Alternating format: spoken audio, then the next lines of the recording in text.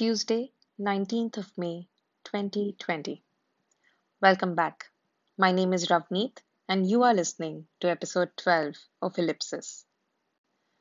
I have a short episode today, but the outstanding poem I have for you will make up for my brevity.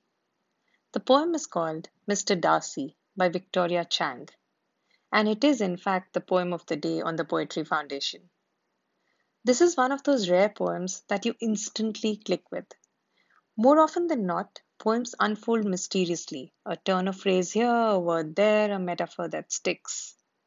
These poems invite you to read them over a few times to fully grasp what is said, and sometimes not even then do you feel satisfied about what you took away from it. But the poem today is not like that. It takes the iconic character from the Jane Austen novel Pride and Prejudice and turns it over into a contemplative question. It's a fun poem, at the very least, and a deeply thoughtful one if you care to notice. I'm also in awe of the construction of the poem, so I highly recommend checking it out from the link in the show notes.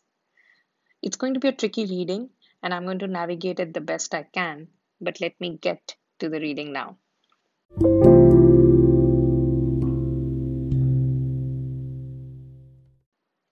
Mr. Darcy by Victoria Chang.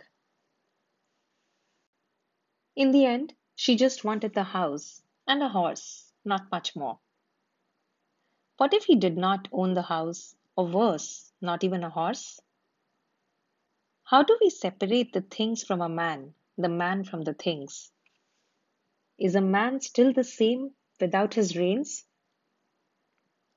Here it rains every 15 minutes, so it would be foolish to marry a man without an umbrella. Did Cinderella really love the prince, or just the prince on the curtains in the ballroom? Once I went window shopping, but I did not want a window. When do you know it's time to get a new man, one who can win more things at the fair? I already have 4 stuffed pandas from the fair I won, fair and square. Is it time to be less square, to wear something more revealing in North and South? She does the dealing, gives him the money in the end, but she falls in love with him when he has the money. When he's still running away if the water is running in the other room, is it wrong for me to not want to chase it because it owns nothing else? When I wave to a man, I love what happens when another man with a lot more bags waves back.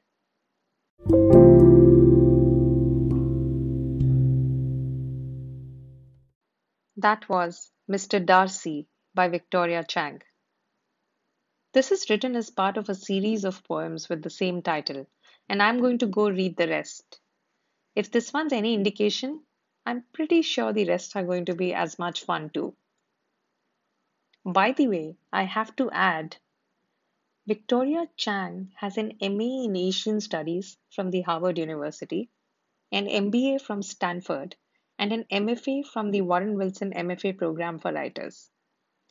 Now you go listen to that poem again while I wrap my head around the question, how? Until Friday, living in ellipsis, Ravneet Bawa.